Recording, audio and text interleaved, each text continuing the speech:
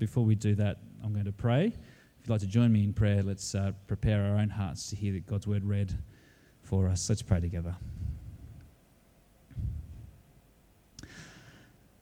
Our gracious God and Heavenly Father, we do pray this morning, Father, that all the things that may be going on for us in our own lives, all the busyness of this week, even all of the concerns that are in our own minds, Father, we pray now that we might be able to hear clearly your word read to us. Father, your word is life. We pray particularly as we hear Romans 8, the beginning of Romans 8 read. Lord, we pray that you will give us minds that are able to understand it, Father. Please soften our hearts before your word so that we might receive it with joyful thanks, that we might live in its light. In Jesus' name, amen.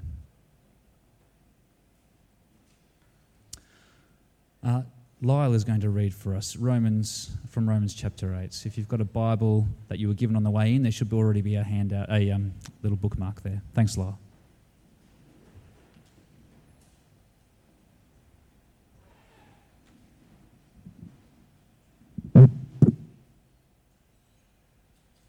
Romans chapter 8, verses 1 to 11. Therefore, there is now no condemnation for those who are in Christ Jesus, because through Christ Jesus, the law of the Spirit, who gives life, has set you free from the law of sin and death. For what the law was powerless to do because it was weakened by the flesh, God did by sending his own Son in the likeness of sinful flesh, to be a sin offering. And so he condemned sin in the flesh, in order that the righteous requirement of the law might be fully met in us, who do not live according to the flesh, but according to the Spirit. Those who live according to the flesh have their minds set on what the flesh desires, but those who live in accordance with the Spirit have their minds set on what the Spirit desires. The mind governed by the flesh is death, but the mind governed by the Spirit is life and peace. The mind governed by the flesh is hostile to God. It does not submit to God's law, nor can it do so. Those who are in the realm of the flesh cannot please God. You, however, are not in the realm of the flesh, but are in the realm of the Spirit, if indeed the Spirit of God lives in you. And if anyone does not have the Spirit of Christ, they do not belong to Christ. But if Christ is in you, then even though your body is subject to death because of sin, the Spirit gives life because of righteousness. And if the Spirit of him who raised Jesus from the dead is living in you, he who raised Christ from the dead will also give life to your mortal bodies because of his Spirit who lives in you.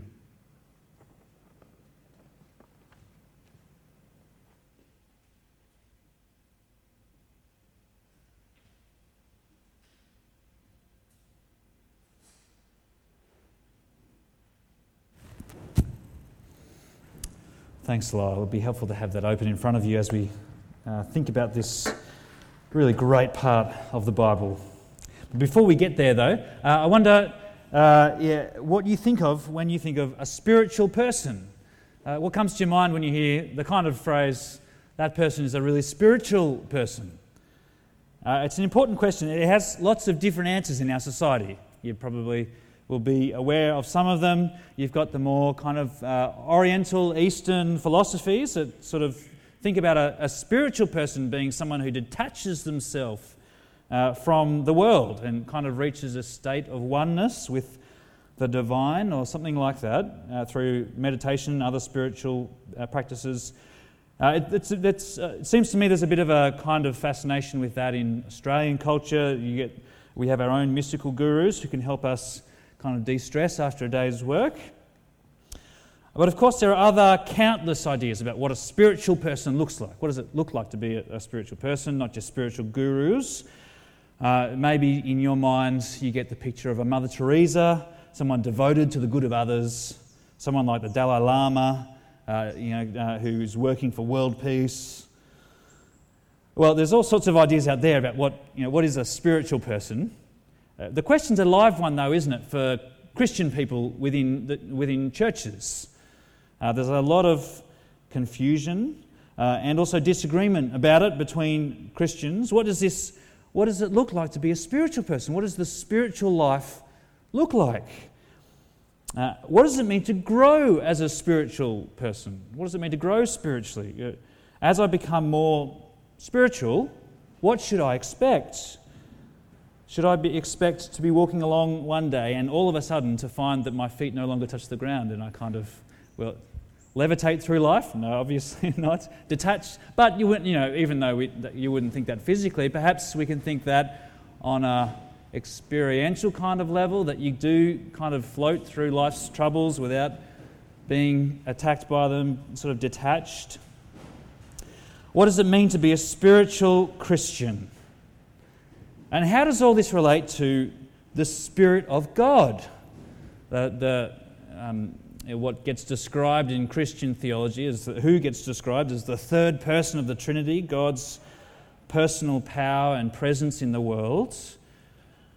Well, there's lots of things, few things actually have caused more sort of just confusion and even disagreement between Christians in the last few hundred years as this, what we call a doctrine of the Holy Spirit, how God is directly at work in our lives through His Spirit. I'm conscious as we gather this morning that we have among our church family a wide kind of range of both experiences and views on this topic. Well, having kind of opened that up for us all, I'm not anticipating that we're going to really resolve all of those questions today. But what I am hoping for us as we gather together around this passage from Romans 8, what I am hoping is that each of us individually and together as a church family, we can hear this word from Romans 8, and as we travel through the rest of the chapter in the coming weeks, and we can start to be shaped by God's word to us here. You see, there's something fascinating about this chapter. Romans, if you've been with us through this incredible journey through the letter of Paul to the Romans is Paul's longest, it's his most sustained and vigorous kind of outline of the gospel, of what God has done for His world in Jesus. It's kind of a high point in the Bible, a theological high point. We've had so much, haven't we? Like there's so much depth that we've journeyed through. And friends, how many times do you think the Holy Spirit has been mentioned in the first 7 chapters of Romans? Just don't put your hand up, but just maybe think for yourself without flicking through. 0 to 5, 6 to 10, 11 to 20. Well, the answer is it's the lowest. It's less than 5 times. It's only a handful of times that the Holy Spirit has been mentioned in the whole first 7 chapters of Romans that are so rich and so full of such incredible truths. And we've only read the first part of chapter 8, but have a guess in your mind again how many times the Holy Spirit's mentioned in this chapter alone. Romans chapter 8. I'll do something slightly different numbers this time. Maybe think 0 to 10, 11 to 20, or 20 and more, 20 and above. The answer is, you're probably guessing it, it's the highest. It's more than 20 times in this chapter alone the Holy Spirit's mentioned. It's talked about. Now, friends, Romans 8 isn't going to answer all of our questions about the Holy Spirit and His work in our lives. But what I'm suggesting is that it should have a central place for us in our thinking, in how we understand it. It should find a central place for it. It is a key chapter in this letter to the Romans, and the letter to the Romans is a key book in the whole of the Bible for our understanding. Well, as I said, we're going to spend 4 weeks. We've sort of broken it up into 4 chunks. A bit of a break next week with Jamie coming to preach from a psalm, but then we'll return to it with Paul Harrington. We'll spend 4 weeks in this magnificent chapter. We're going to immerse ourselves in it, and just as we start, you could do worse, actually, than to kind of commit yourself over these coming months and over these coming weeks to just soaking yourself in this chapter, reading it again and again as we go through it, letting its truths sink into you. All right, friends. Well, it's going to be really helpful as we start to get, just to remember where we are in what we've been doing. If you were here last week, you would have seen this diagram. We'll just go through it again quickly.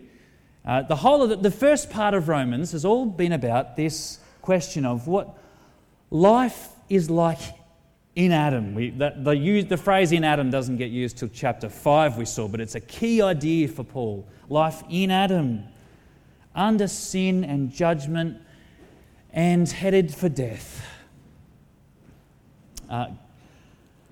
That's sort of the first part of Romans, up to chapter 3, verse 20. And then, of course, what we saw last week is this incredible news from the middle of chapter 3 that God has broken into this mess in the person of the Lord Jesus.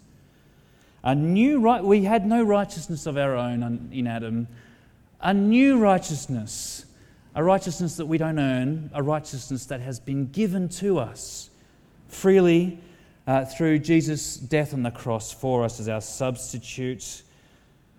We get this righteousness through trusting in Jesus, through what He has done. And in chapter 5, we get this, it has this idea of we not only have a clean slate with God through the cross, we have a whole new life in Christ. This whole new identity about who we are. We are now no longer in Adam. We are now in Christ. Joined to Him, united to Him, and because of that we share in His death and resurrection. That was chapter 6. I'm sort of skating through here, but it's really important that we do get a sense of where chapter 8 sort of hits so that we can understand it properly. We saw that in chapter 6. We have been joined to Jesus through faith so that what's true of Him is true of us. And Paul sort of gives that strong urging to put to death the things of not let sin reign over your mortal bodies, to give yourself to God as those who have been joined to Christ. Okay, last week we looked at this, if you remember. We talked about tense terry. I don't know if that's ringing a bell for you, but this is the reality of our situation here and now, those who are in Jesus. We have this tension where we're still in these bodies that are fallen and broken and are still bound for death because of sin. But the real reality about us, now that we are joined to Christ, the truest thing about our identity is not that we're in Adam, but we are actually now in Christ. That is who we are. And Paul says over and over again, this is who you are. So believe it, think about it, remember it, live it out. Paul's whole point has been, that is the truest thing about you now you are in Christ. Okay, last week in chapter 7 we saw, if you can see it there in your Bibles, 7 verse 6, there was a really key verse. They had two different ways. Having died with Christ, we are released from the way of, down here, the way of the law which brought condemnation and death. And we are released from that so that we can serve in the new way of the Spirit. This new way, not the old way of the written code. And when you come to chapter 8, there's lots that sort of we've skated over there, but when you come to chapter 8's kind of this extended, joyful reflection on this new life, this new way of the Spirit that Christians are brought into through faith in Jesus. So when it comes to the Spirit's work in us, what it means to be a spiritual person, in these verses, Paul says, being in this, up there in the new realm of the spirits, he says a few things. You see it there in your outline. Again, I'm not saying this is not everything, but it is critical and fundamental for us as we think about this.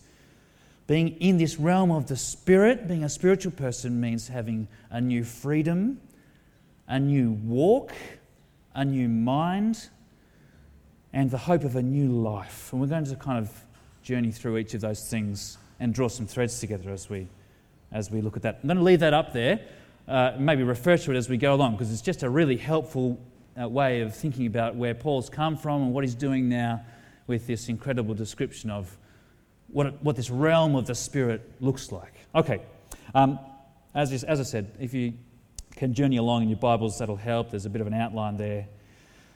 Chapter 8, verse 1. I'd normally have it up on the screen, but I do think it's helpful to keep that up there, so it'll just help you to have a Bible in front of you if you can. Chapter 8, verse 1.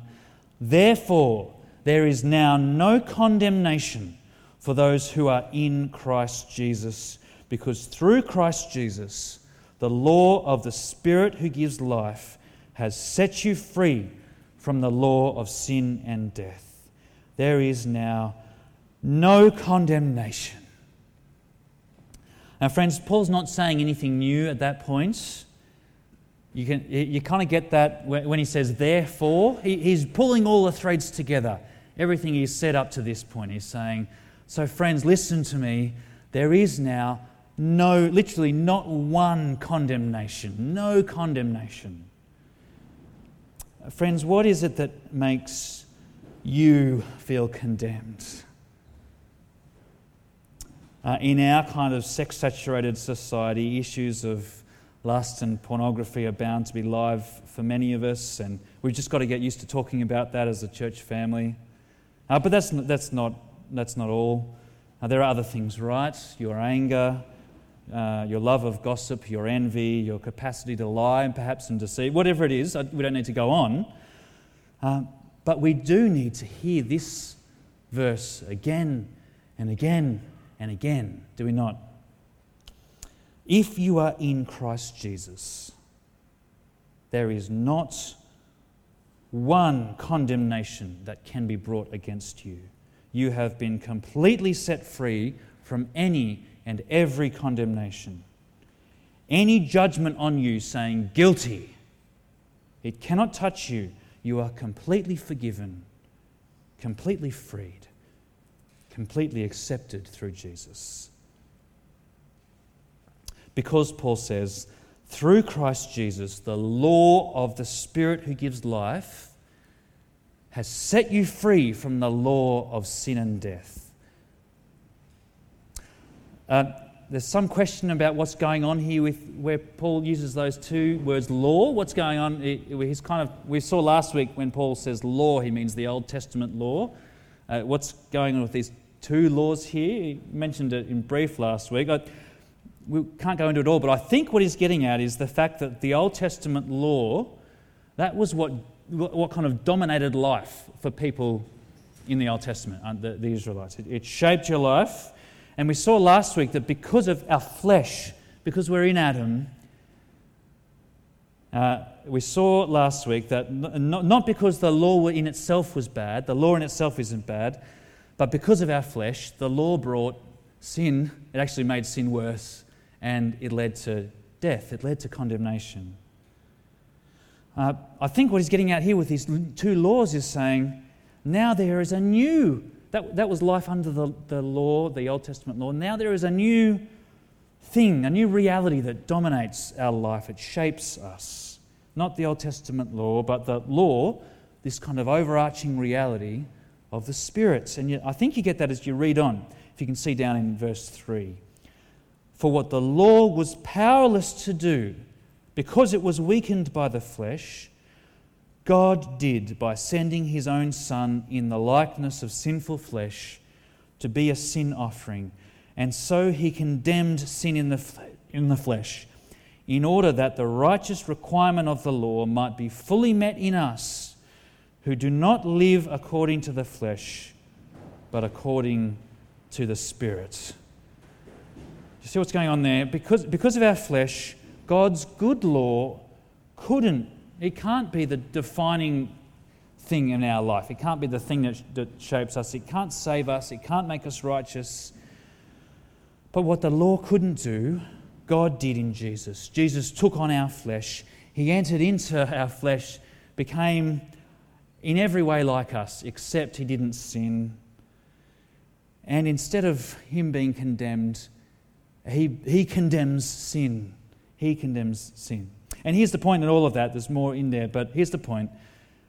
Jesus did that in order, Paul says, that the righteous requirements of the law might be fully met in us, who do not live, literally there, you have an older translation, it might say, who do not walk according to the flesh, but according to the Spirit. You see, what Jesus did brings us a whole new life, a whole new walk. A whole new walk. This idea of walking in ancient times, unfortunately, we don't walk as much today as people did back then.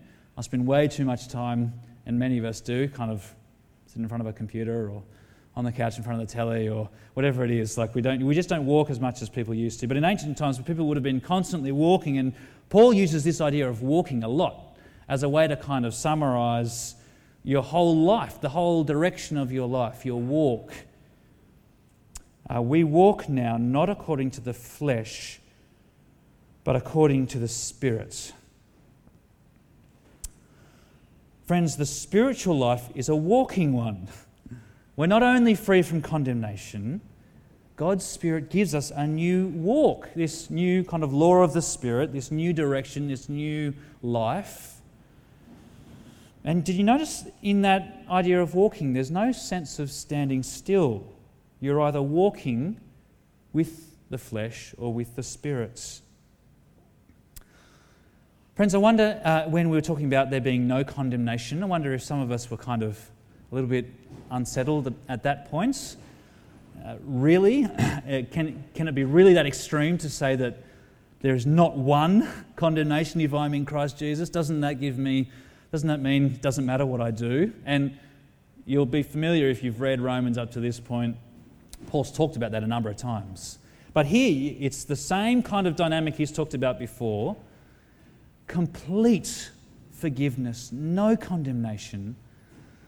But that doesn't leave you on your own. It brings you into a new reality here, a new walk, a new law, a new existence, a whole new identity.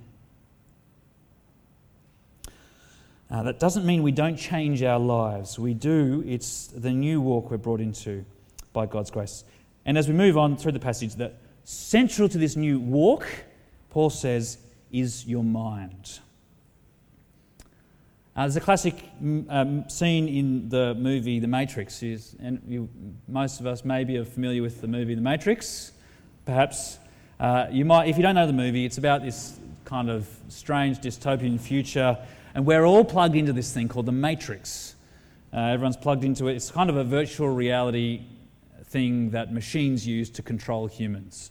It's the basic plot line. There's a scene where the main character, Neo, he's learning from this other character, Morpheus. He's learning how to manipulate the Matrix, to go into the Matrix and sort of do incredible things in it. He's trying, and what Morpheus wants him to do is to jump over this huge gap between buildings. And remember the scene? They're kind of on top of one building, they've got to jump this huge gap. Impossible to do. And Morpheus says to Neo, can I get to the voice? I don't know. You've got to let it all go, Neo. Fear, doubts, disbelief. Free your mind. And then he goes and does a huge jump. Okay. Free your mind. Friends, it's possible, isn't it, to have a kind of Matrix version of spirituality? Being spiritual means free your mind. Too much thinking gets in the way. You just got to go with your gut and not think about it. Just jump. Free your mind. But do you notice here, for Paul, you don't get that sense here, do you? From verse 5 there. Those who live according to the flesh have their minds set on what the flesh desires. But those who live in accordance with the Spirit have their minds set on what the Spirit desires. The mind governed by the flesh is death, but the mind governed by the Spirit is life and peace. The mind governed by the flesh is hostile to God. It does not submit to God's law, nor can it do so. Those who are in the realm of the flesh cannot please God. See what's going on here? To be united to Jesus, united to Him, to belong to Him in this realm of the Spirit means that you have a new law, a new ruler of your mind. You notice that? Your mind is governed. It's to have your mind ruled and shaped by the Spirit. Your mind set on what the Spirit desires, not on what the flesh desires. And I've mentioned this before, just need to quickly flag it again, though. Really important to remember here, this idea of flesh versus spirit is not talking about bodies versus not kind of floating around in clouds. It's not talking about physical existence versus a kind of non-physical thing. When Paul uses the term flesh, hopefully if we've been along, that'll be ringing some bells and be familiar. It means human beings in opposition to God. And when you're talking about the Spirit, it means human beings through Christ reconciled to God, at peace with God. And so to have your thoughts controlled by the Spirit, to have your mind set on what the Spirit desires, is to have your mind shaped more and more by the top line up there. To have your mind shaped more and more by that. That's why the first, if you're here a few weeks ago, the first and I think really central command that Paul gives back in chapter 6 is actually about your mind. Having gone through all of that, Paul says, so in light of all of that, remember what he says, reckon yourselves to be who you really are in Christ. Think about yourselves. Remember who you are.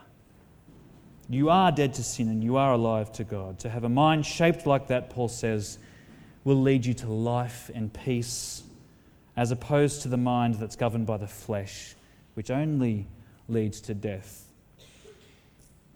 There's only one, for Paul, as we've gone along, you see what he's doing, there's only one distinction, friends, that really matters. He's talked about the same distinction in different ways. He's talked about it in terms of having faith and not having faith. He's talked about how by faith means that we're united to Jesus. We've seen that. We're in Him as opposed to in Adam. And here, you can see what Paul's doing. It's all a package deal, right? It's all you know what a package deal is? You get one thing and everything else comes with it, right? You buy the plane tickets and you get the hotel in Fiji. I wish. No, you buy the whatever it is, okay? You get one thing and you get the set of steak knives thrown. No, you know, but it's a package deal. You get everything together. Well, this kind of Jesus package means that if you're in Him, you are in the Spirit. You do have His Spirit. It can't be any other way. And you get that in verse 9. You see verse 9 there. You, however, are not in the realm of the flesh, but you are in the realm of the Spirit, if indeed the Spirit of God lives in you. If anyone does not have the Spirit of Christ, they don't belong to Christ. I don't think Paul writes that to make Christians anxious and sort of worried about whether they have the Spirit or not. It's just a statement of reality. If you are in Christ, if you have placed your faith in Him and His death for you, you cannot have done that without God's Spirit at work in you to draw you to Himself. You cannot belong to Christ and not have His Spirit. And if you don't have His Spirit, you cannot belong to Him. There is no extra class of Christian here. It's really significant, I think. There's not normal, slightly boring and unimpressive Christians like me, and then really spiritual ones, okay? No, it's a package deal, friends. This is why it's so important to read chapter 8. You know, one of the most important things about chapter 8, it comes after chapter 1, and 2, and 3, and 4, and 5, and 6, and 7. It's why it's so important to see the whole letter up to this point. If you are connected to Jesus And we know by now that means through faith in him, trusting in what he's done. If you're connected to Jesus, you are in the realm of the Spirit, and you are a spiritual person. You are a spiritual... It's nothing to do with the kind of spiritual practices you might engage in. It's not about us, it's about God and what he has done by his Spirit in you. God's Spirit has caused the most incredible transformation to take place in your life. You have been brought out of Adam and into Christ. You have been brought from death to life, from sin's condemnation to the Spirit's freedom. There's one more thing that Paul wants to open up for us about this, what this life in the realm of the Spirit looks like. This new reality in Christ. The Spirit gives a new freedom, a new walk, a new mindset. His presence is a necessary part of being a Christian. It's all a package deal. And lastly, this Spirit is the giver of life. Verse 10, I'll speak up because of the wind. Verse 10, if Christ is in you, then even though your body is subject to death because of sin, the Spirit gives life because of righteousness. And if the Spirit of him who raised Jesus from the dead is living in you, he who raised Christ from the dead will also give life to your mortal bodies because of his Spirit who lives in you. The great, wonderful work of the Spirit, friends, the great, wonderful work of the Spirit is to give you life. New life right now, this new walk. But you see what Paul's saying here? New life after death, at the end of the age when God will judge all people and make all things new. Because of righteousness, because of the righteousness that is ours through faith in Jesus, there is no condemnation, not only here and now, but there will be no condemnation then. And can you get something of the sense of Paul's excitement at this point, friends? His anticipation, his certainty. Do you see what he's saying? If God's Spirit, right? I mean, if we're not just playing theological games here, but if the Creator of the universe, if his personal presence and power is at work in you, if that Spirit who raised Jesus from the dead is alive in us, and if what Paul's saying is true, if you are trusting in Jesus, then that is true of you. It is. If his Spirit is alive in us, then we will absolutely, with rock-solid certainty, we will share in his resurrection. He will give life to our mortal bodies. Friends, we can put so much effort into these bodies that are subject to death, can't we? When it becomes really kind of all-consuming, it can consume us, and perhaps driven by our fear of these bodies being subject to death. Can you hear this wonderful news that in that realm of the Spirit, that fear has no place? You don't have to fear death. One really memorable old poet used this kind of phrase. He said, "Death used to be an executioner, but the gospel has made him just a gardener." The gospel has made him just a gardener to plant the seed and then which will spring to new life. This is a key thing for us, I think. You see what happens here? You have a new relationship even to your body, even to your kind of life in Adam. I wasn't sure whether to read this out. I think I will. It's a quote from Martin Luther. If you know anything about Luther, it's a bit risky reading his quotes out because he's a little bit edgy at times. But anyway, he had this perspective on his own life in this body, which was quite pretty remarkable, I think. I'm not suggesting this is how you should think about yourselves necessarily, but it freed him. This knowledge. It freed him, knowing that life in Adam, life in my body is not the ultimate thing. It freed him to be quite funny about his body. He says when people started to call themselves after him, and I'm not having a go at any of my Lutheran brothers and sisters, but this was Luther's own kind of words. When people started to call themselves after him, he said, "How did I, poor stinking bag of maggots that I am, come to the point where people call the children of Christ by my evil name?" And do you get? He knew that he was just in his words, a poor stinking bag of maggots. Not suggesting that we should call each other that, but he uses these incredible sort of images to get across the point. Right? He knows that his body is bound for death, subject to death. It's no longer the ultimate thing. We need to, this is important for us, I think, friends, as a church family. We can face, this perspective enables us to face death.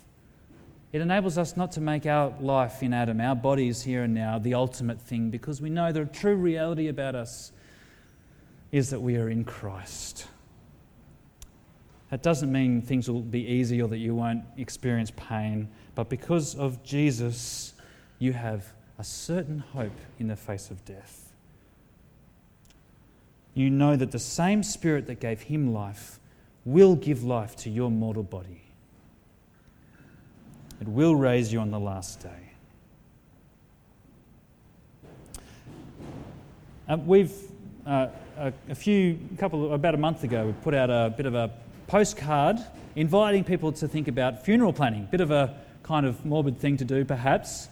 But on the other hand, if this is true, then thinking about that doesn't become the ultimate thing, does it? I'd really encourage you, if you'd like to take that up, to make a time to catch up with me. My main concern won't be logistics, though. My main concern will be that you can face that day happy in Jesus, knowing that when the time comes, that same Spirit who raised Jesus from the dead will raise your mortal bodies.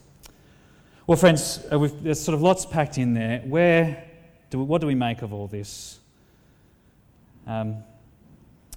This is incredible, sort of one thing after another about what this life in the Spirit is like.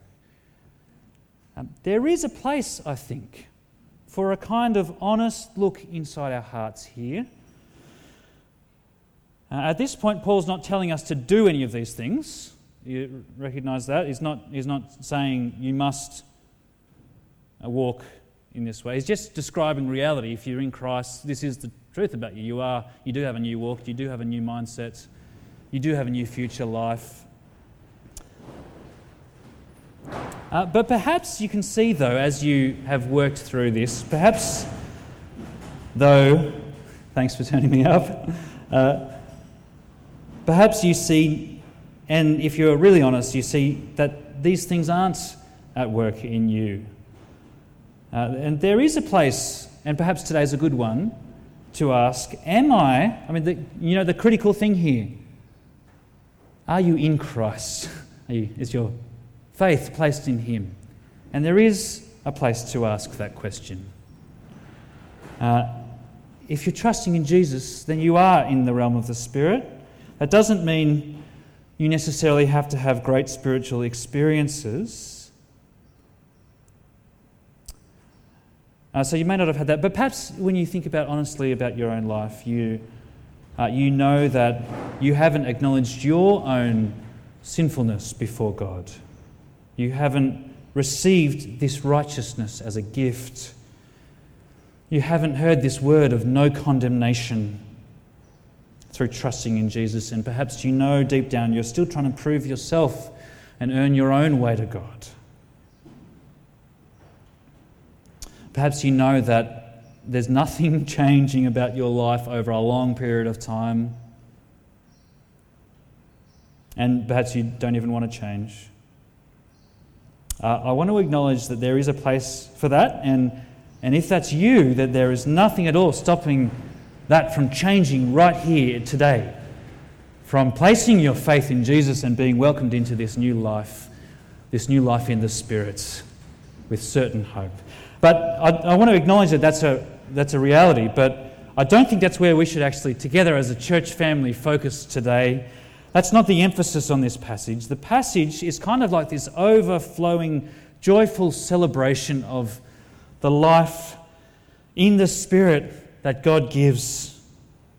There are other things to say about the spiritual life, about the work of God's Spirit in us, but I want to suggest that this is critical and crucial and central, and it ought to be for all of us, what Paul says here. This is what gets Paul excited. This is what he's been building up to for 7 chapters. This is the true spiritual life, a life that God's Spirit is powerfully at work in, a life that hears God's word of forgiveness through Jesus and receives it, believes it, trusts it. A life that is marked by a new walk. It doesn't mean you'll change everything overnight, but a life that is marked by a new walk in the Spirit, a new direction, more and more being shaped by your new identity. A life with your mind set on the things of God, on what God loves. A life looking forward with confident hope, knowing that the same Spirit who raised Jesus is at work in us. Friends, we do need to live all of that out. And next time, not next week, in 2 weeks' time when Paul Harrington returns to Paul the Apostle in Romans chapter 8, next time we're going to hear about a kind of obligation that all of this does place on us, a kind of active putting to death, Paul says. We'll get to that in a few weeks. But for today, friends, it's right for us to hear and receive the reality, this great reality, this new way of the Spirit that is yours through faith in Jesus. At the end of the day, Paul wants us to have assurance that all of this is true. As a way of kind of responding to all of this, we're going to move straight into singing a song. So Muso's coming up. We're going to sing a song about that blessed assurance that Jesus is mine. Oh, what a foretaste of glory divine, heir of salvation, purchase of God, born of his Spirit, washed in his blood. And friends, if your faith is in Christ, if you're there on that top line, that is your story. That is your song. No longer in Adam, in Christ, and everything that welcomes you into.